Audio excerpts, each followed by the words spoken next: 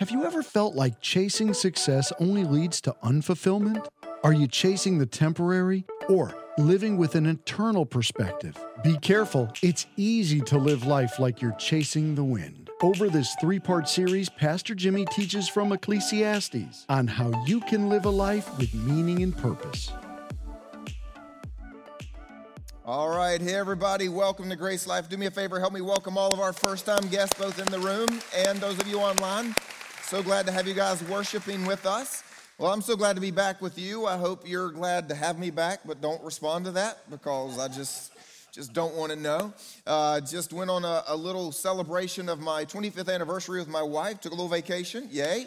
That's pretty awesome. And then I've been doing a little bit of work on a new series that we're about to start in just a moment. Before we do that, I want to point out the announcement you just heard about First Step. We actually have had a huge number of guests while I was gone, which might mean I picked a really bad time to go on vacation. But hey, if you are new to GraceLife, would love to invite you out right after the second service today. So if you're in the building at the moment, that means that you can go grab a coffee or something and come back about noon. We'll have free lunch, free childcare. Would love to tell you more about who we are as a church, what do we do, why do we do it, and get to have a conversation and answer any questions you have. Those of you online, you have plenty of time to actually get out of your pajamas, take a shower, and get on over here by noon as well. So look forward to meeting some of you today. Well, as I said, we're starting a new series, and I did come back from vacation and had a staff member say, hey, you're back, new series, what are you doing? And I said, the book of Ecclesiastes, and they went, oh, I hate that book. So today we're starting a 3-part series, 3 big ideas out of the book of Ecclesiastes. Anybody ever read Ecclesiastes here? Anybody? Okay, how many of you want to do that again?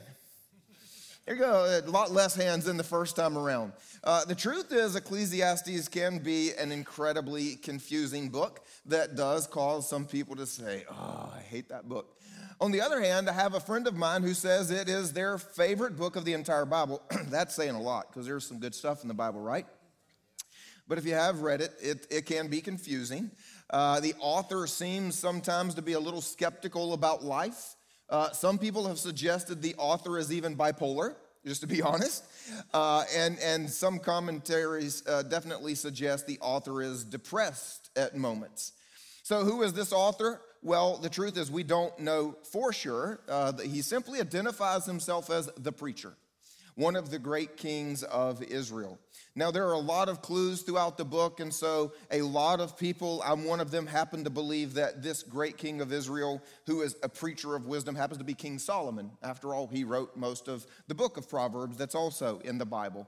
So if you'll forgive me, at times throughout the series, it's very likely I'll just refer to the author is Solomon, because that's what I believe, if that's okay with everybody. If you don't believe that, you just substitute whatever name that you would like to in that place. But at this point, Solomon, or the preacher, has had it all. They've been through life, they've done everything, and they're kind of asking, what's the point? What's it really all for? And so how you see the author's state of mind is going to determine whether you love or hate this book. Everything is going to come down to how you see this. So if you see the author as some do, and let me give you an image of maybe someone who is at the bar at last call, and they are kind of crying over an empty drink. They've had too many to count, and they're a little depressed about the point of life, and well, they would just be probably happy enough if this was the day when they went on to heaven. If you read the book as though that's the state of the author, then you're going to hate the book of Ecclesiastes. If on the other hand, you see the author differently, you're going to love the book of Ecclesiastes. And so I'd like to suggest for you an option of how to potentially see the author in this book. I'd like to suggest to you to imagine a grandfather sitting in his rocking chair on his porch, and as any good grandfather does, drinking sweet tea. It's been a very full day. It's been one of those big family days. Matter of fact, the first time that anybody can remember the entire family getting together. All in all, it was about 100 people. I mean, all of his kids have gathered, his grandkids, his great-grandkids, and he's actually even got 2 great-great-grandkids. Because after all, he's well into his 90s at this point. And it's the end of the day, and it's it's been a really good day, but if you've ever been to one of those family days, as good as the day is, it's exhausting, right? I mean, you're having all of these conversations and trying to be friendly with third cousins you haven't seen in a decade, and everybody else. You're chasing the kids, making sure they don't wander into the pond, and everybody's got to keep the fried chicken flowing, of course, and you can't run out of tea. So, I mean, it's been a great day, but it's just been kind of exhausting. And so this is the point in the day where those with the young kids have either gone back to the hotel or upstairs, wherever it is, they're actually going to stay for the night. And a few people have gathered on the porch. Grandfather took his rocking chair, and a few others are on the steps, as you can imagine, and a couple others in the other rocking chairs. The two fastest, of course, got the swing because everybody loves the porch swing. And the sun is setting, and no one's really talking because it's been an exhausting day. The temperature's finally going down, and they've all got their tea, and they're just enjoying a breeze and a little bit of rest. And then out of the blue, without prompting, definitely without asking permission, Grandpa just begins to talk. Just begins to say what he wants to say and expects everybody to listen, as old men do sometimes, especially a wiser, reflective old man who's got something to say. He's speaking as though this opportunity is a once-in-a-lifetime chance. Probably will never come again. He's hoping to impart some sort of wisdom from what he's seen in life and the search that he's been on and the conclusion that he finally landed upon. His discourse takes pretty much a half hour straight. And during this half hour, no one dares interrupt. Don't misunderstand me. They would love to because they all have questions. He says things that honestly are confusing. Some of them seem to contradict things he said about 5 minutes ago. And they know some of the things he's saying definitely contradict things that he's said his entire life and the things that he lives for. But no one interrupts. And the good news is when he gets to the end, he has something to say that brings it all together. And all the questions suddenly fade away and it all makes sense. And the wise get it.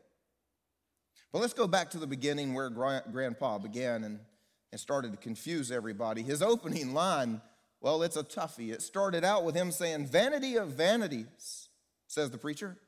"Vanity of vanities, all is vanity. What does man gain by all the toil at which he toils under the sun?" I mean, I don't know about you, but it does seem a little depressing. It seems a little like Grandpa saying, man, I've lived a long life, and it was vanity. It was a waste. I'd be happy if I went on to heaven today. It seems like there was no purpose. Again, how you see the author's state of mind will determine if you love this book. I don't think that's what he's saying at all. Actually, a lot of it comes down to this word vanity. Some of you, the versions that you have, your Bible, uses the English word meaningless. And it says, meaningless, meaningless, everything is meaningless. And to be completely fair, the English word meaningless and the English word vanity are both accurate and fair translations. But for the fun of it, let's go back a little further because the Hebrew word, the one that he's actually using, is havel. And it was used 38 times in this tiny little book of the Bible, over half of all the times it's used throughout the entire Bible. That was the nerd moment for some of you here today. And if he's going to use a word that much, it must matter, don't you think? And what this Hebrew word actually means, not meaningless necessarily the way we see it, not vanity the way we see it. Matter of fact, meaningless to us is bad. Has anyone ever come to you and said, that's meaningless, and it was a compliment? Has anyone ever said such vanity and it was a compliment? Because vanity for us comes out of pride, and pride, of course, can't be good. But the Hebrew word actually at its root just means vapor. It just means that it's like trying to catch something in your hand, and, well, even if you succeed, you don't. And he's saying that if you miss the point of life, that all of life is really like chasing the wind and trying to catch a vapor in your hand. So what is that point? Well, he makes that point in his closing statement, which of course, for those who are willing to sit through his 30-minute speech, it all makes sense to them. But most of us have never sat down and listened to Grandpa, the entire book of Ecclesiastes, from beginning to end. And when we get it in bits and pieces and we just read vanity and vanity, all is vanity, well, we think the author's depressed and the point of life doesn't make much sense. But he makes his point. We'll get to that throughout the series. Matter of fact, my hope is that as we go through the series, that the point is made abundantly clear over and over as we do this. I'm going to do my best to help you see what he is getting at. If you've got your Bibles, obviously we're in the book of Ecclesiastes, and we're at the very beginning. You can follow along, but don't worry. We're going to go through so many verses today, just to be fair. It's probably going to be easier for you if you just follow along on the screen. So let's go back to Grandpa and his observation of life, because I personally read the book as someone who is reflecting, who is thinking, and really does have some wisdom to offer, especially after you've listened to the entire thing in one sitting. I'd encourage you to do that somewhere throughout the series. He begins again, as we said, vanity of vanities, says the preacher, vanity of vanities. All is just like trying to catch a vapor. What does man gain by all the toil at which he toils under the sun? And he goes on, but I'll paraphrase to say, people come and people go. And the sun comes up and then the sun comes down. The wind blows south only to turn around and blow north. The rivers run into the sea, and yet the sea is never full. The eye is never satisfied with what it sees. The ear is never filled with what it hears. And he concludes with, what has been is what's going to be. Hate to tell you that what has been done is what will be done. There's nothing new under the sun. He's a poet too. Now, at this point, a lot of people start thinking, oh my gosh, what a depressing book. I'm only 9 verses in, and I've got 11 chapters to go. But again, I don't think it's that at all. I think what he's saying is that, well, when you look around, this is true. People do come and people do go, and yeah, the wind does blow every direction. If you don't find the meaning, if you don't get the point, then there won't be anything new. What's it all for? So he begins a quest to answer the question, what's it all for? Here's what he tells us. I, the preacher, have been king over Israel and all of Jerusalem. And so I applied my heart to seek and to search out by wisdom all that is done under heaven. It's an unhappy business that God has given to the children of man to be busy with. Statements like that do seem a little confusing, don't they? I have seen everything that is done under the sun, and behold, it's all like trying to catch a vapor in your hand. It's a chasing after the wind. And so I applied my heart to know wisdom, even to know madness and folly, and I perceived, well, this also is just striving after the wind. What he is trying to say is, after all of the pleasure, all of the toil, all of the rewards, none of that was ever enough. It never fulfilled until I discovered what it's all for. And so the question for us, what we're going to be talking about, the whole point of this series is really to help us be people who don't spend a lifetime chasing the wind.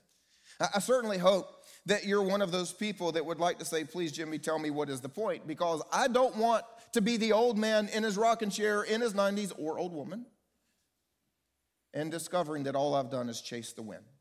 Anybody with me on that one? Good. So let's see what Solomon has discovered about life. And I'm going to give you 2 questions that I think will really help us make sure that we don't waste our lives chasing the wind. And the first one is this. We have to ask ourselves, what are you chasing? What are we after? What are we putting so much toil and energy, as he says, into? He goes on a search for really the same things we do. Are you after wisdom and knowledge? Are you one of those people that's going to get a degree, to get another degree, to get another degree, and on your way to work you listen to a podcast so that on the way home you can listen to the sequel? Look, wisdom in itself is not bad. Here's what Solomon says. He says, so I turned to consider wisdom. Matter of fact, I turned to consider madness and folly. And then I saw there is more gain in wisdom than folly. My life was better off when I was being wise, is what he's trying to say.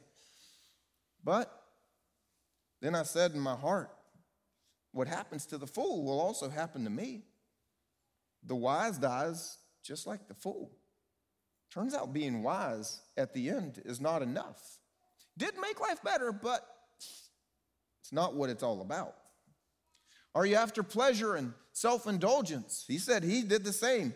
I said in my heart, come now, I will test you with pleasure. Enjoy yourself. I searched with my heart how to cheer my body with wine. My heart still guiding me with wisdom. I love how he throws it. I did not get too drunk, everyone.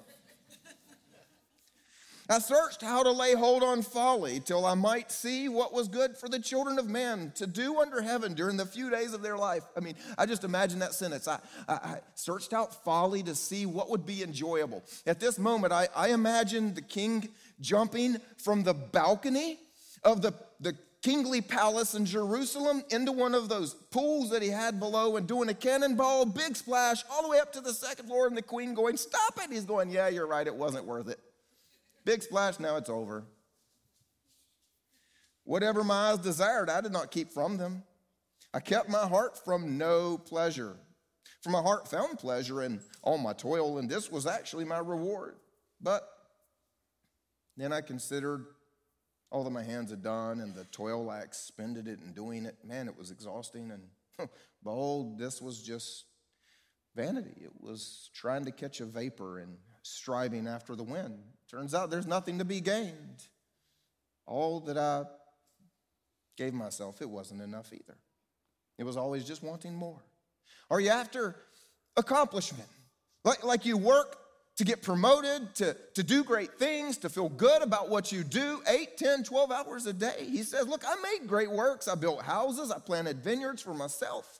I made myself gardens and parks and planted in them all kinds of fruit trees. So then I had to make for myself pools from which to water this entire forest of growing trees.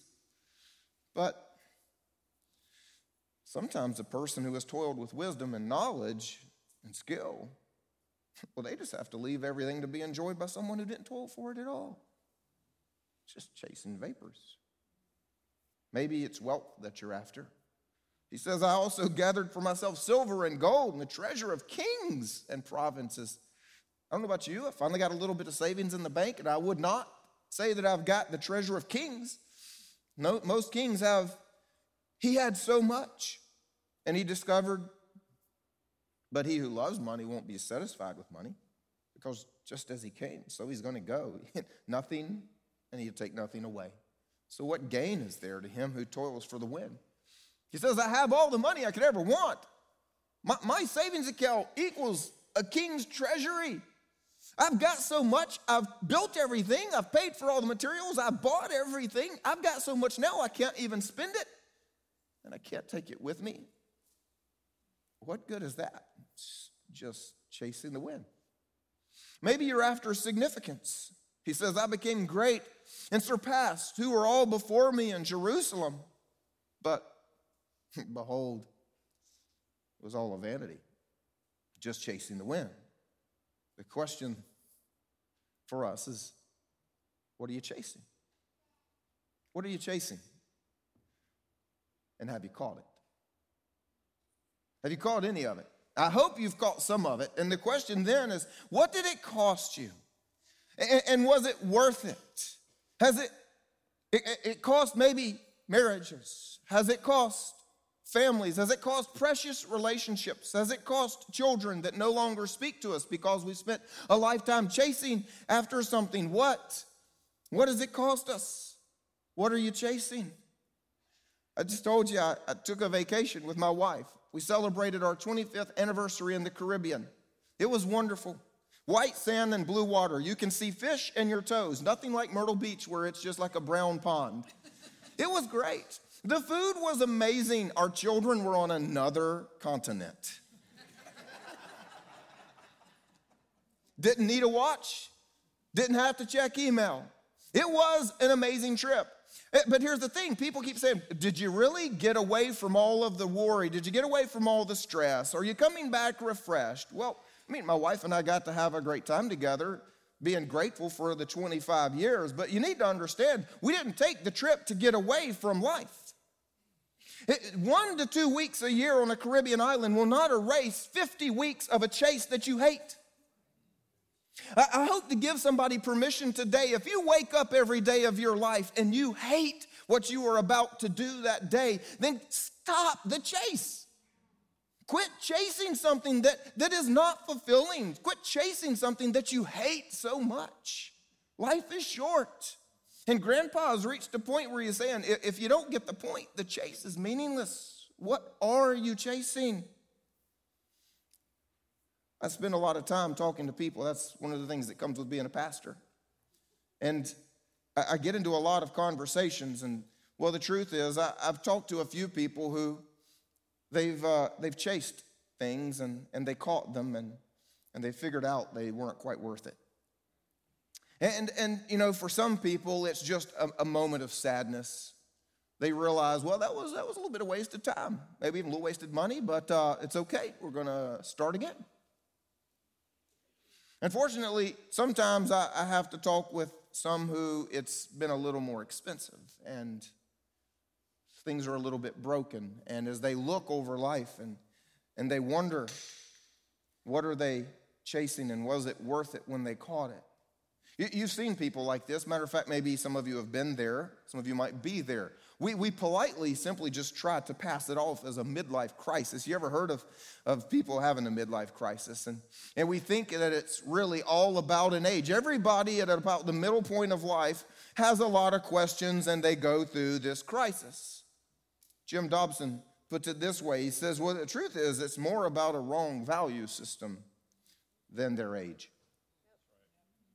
All of a sudden, you realize that the ladder you've been climbing is leaning against the wrong wall.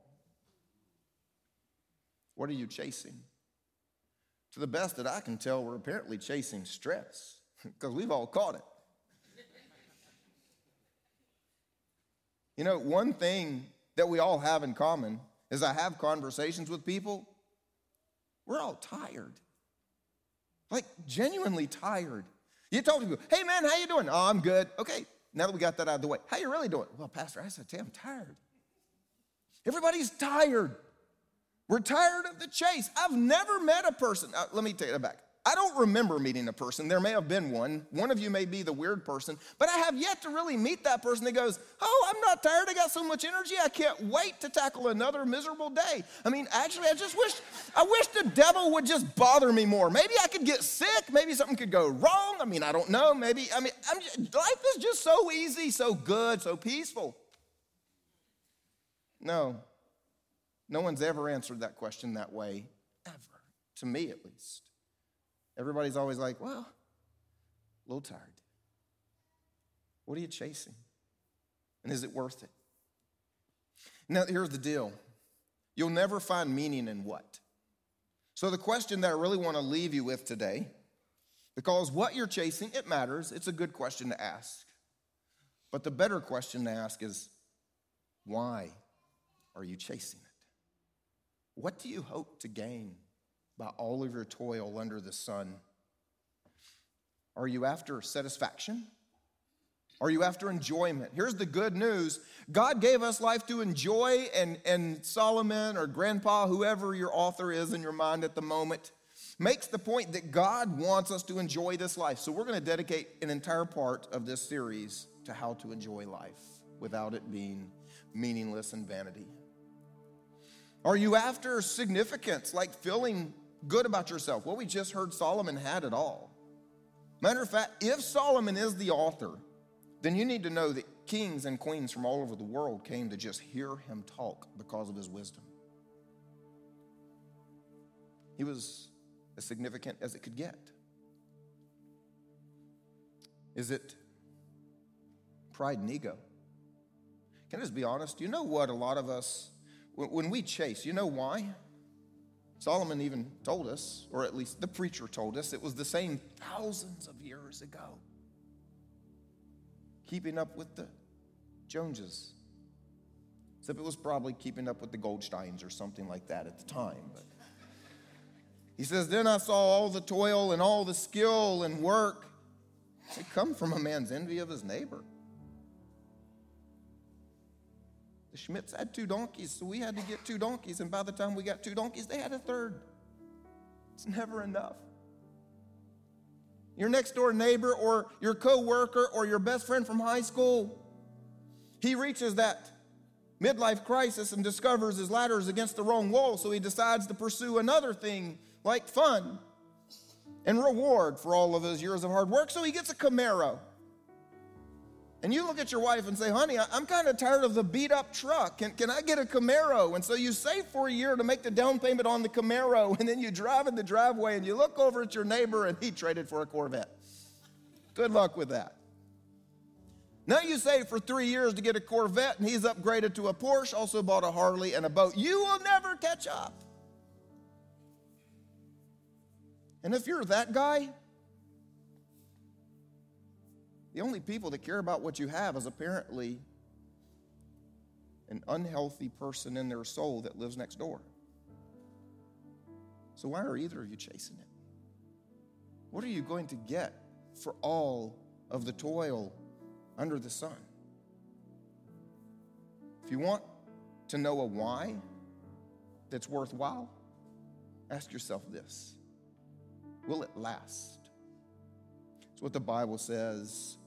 Each one's work, each one's toil, each one's what they are chasing will become manifest, for the day will disclose it, because it'll be revealed by fire. And the fire will test what sort of work each one has done. If the work that anyone has built on the foundation, well, that'll survive. He receives a reward. But if anyone's work is burned up, then he will suffer loss. You see, sometimes because we believe Jesus died for us, we forget that we will give an account for our lives. You see, here's the good news. Jesus died. His death on the cross paid for our sins. We will not have to stand before God and try to justify our sin. Jesus has covered that one. And so sometimes in our theology, we have a misunderstanding that while all of the unsaved people are answering to God, we're going to be down the Golden Street having ice cream with sprinkles. But we won't. Because there is the judgment of faith as to how you get into heaven.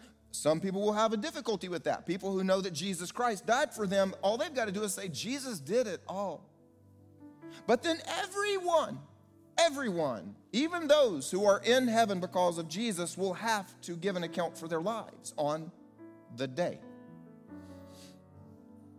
I hope this is a sobering thought, but I need every one of us, if not today, tomorrow morning, or next week, to just imagine yourself at that moment in that conversation, and imagine you and God face to face as you enter heaven. And he looks at you and says, what'd you chase? Did you catch it? Was it worth it?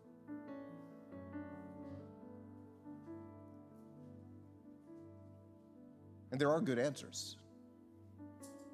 Well, God, I worked really hard. For one, I knew I was representing you. Didn't want to be lazy and get fired. That wouldn't be good for your glory. So I worked hard. I did. Even got promoted. Oh. What'd you do with that? Get a bigger office? Name on the door? Well, I mean, maybe, but here's the cool part. I got to be in charge.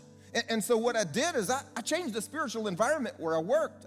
I began to declare that where I go, the kingdom of God comes with me. And since I had the keys now, I came in a half hour early every day, and I prayed over every cubicle, and I let the rumor get out that prayer was before, if you wanted to come and join me. And actually, over time, as people were frustrated with life, they would come to those of us that came early for prayer and ask questions. And well, once it was all said and done, God, the truth is, I brought a lot of coworkers with me here today, God. So yeah, it was worth it. And God says, well done, good and faithful servant. See, the question is, are you building your kingdom? Are you building his? I want to be very clear. There is nothing wrong with the Caribbean vacation. There's nothing wrong with a Camaro. Well, actually, I don't like them. Nothing wrong with a Corvette or a Porsche. Nothing wrong. Nothing wrong with having advanced degrees. Nothing wrong with getting promoted. Nothing wrong with being good at what you do. Nothing wrong with enjoying the life God has given you. Like I said, we'll spend a whole part on that. So what's it all for? You see, if we never lose sight of what's eternal, are you building your kingdom or are you building God's? Because one is temporary and makes no difference. The other one changes the world and lasts forever.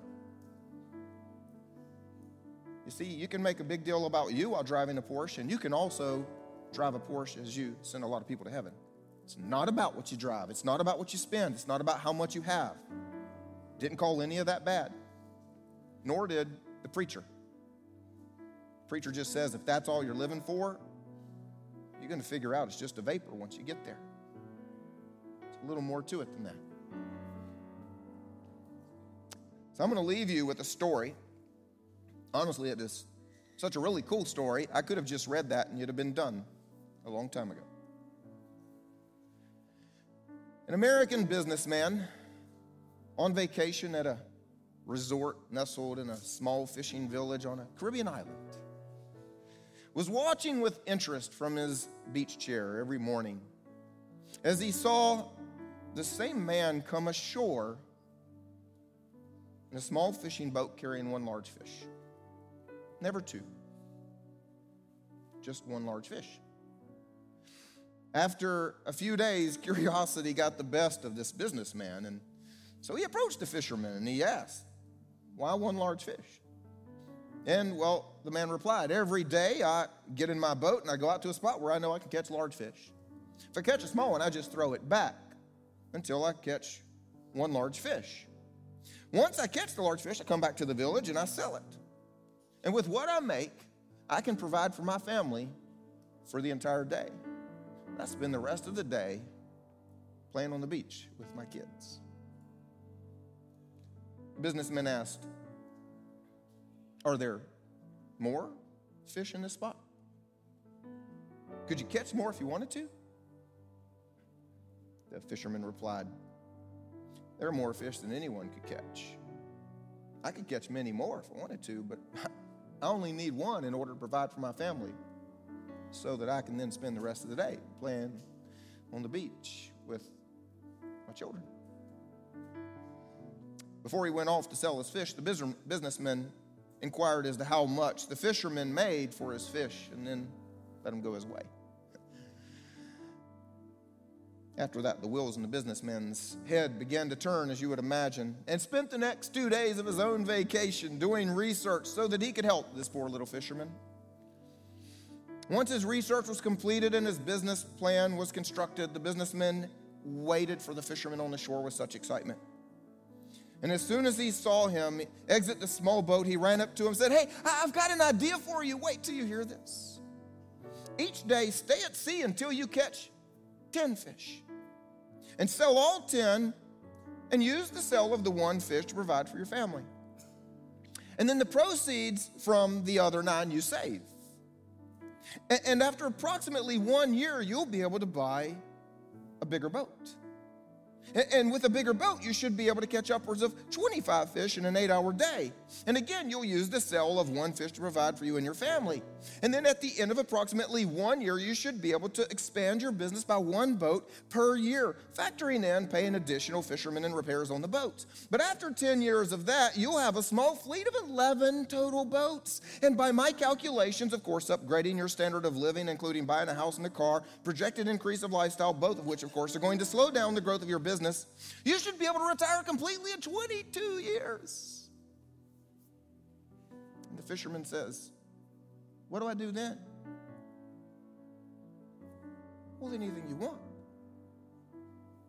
Maybe spend the day playing on the beach with your grandchildren, because your children will be gone." We need to be very careful. It's remarkably easy to spend a life chasing the wind. Can I pray for you? God, we come to you today to say we are little children. You are our Father. And every now and then we need to be reminded that it's easy to spend life just playing in the sandbox and chasing the wind, not quite understanding what it's all for. We thank you, God, that you created us to have meaning and to have purpose, as well as to have enjoyment. So I pray right now for every one of us that you will give us vision to see what are we chasing and why are we chasing it? Are we building something that'll last? Or is this also just here today and gone tomorrow? God, I think I can speak for every one of us and pray. God, would you cause us to live lives that matter? If you're just in a place of prayer, I want to speak to those of you that have yet to make Jesus your King.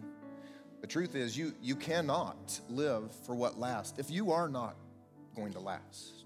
You cannot build a kingdom that you're not a part of. You see, we enter God's kingdom and we discover our purpose when we get in touch with our Creator, when we recognize the free gift of salvation that Jesus offers. He came, He lived a perfect life, He died on the cross. And because of that, we can have what we call salvation through the forgiveness of sins. And then the same supernatural power of the Father that raised Him from the dead is the same power that gives us eternal life. If you've never made that exchange, I want to help you do that wherever you are.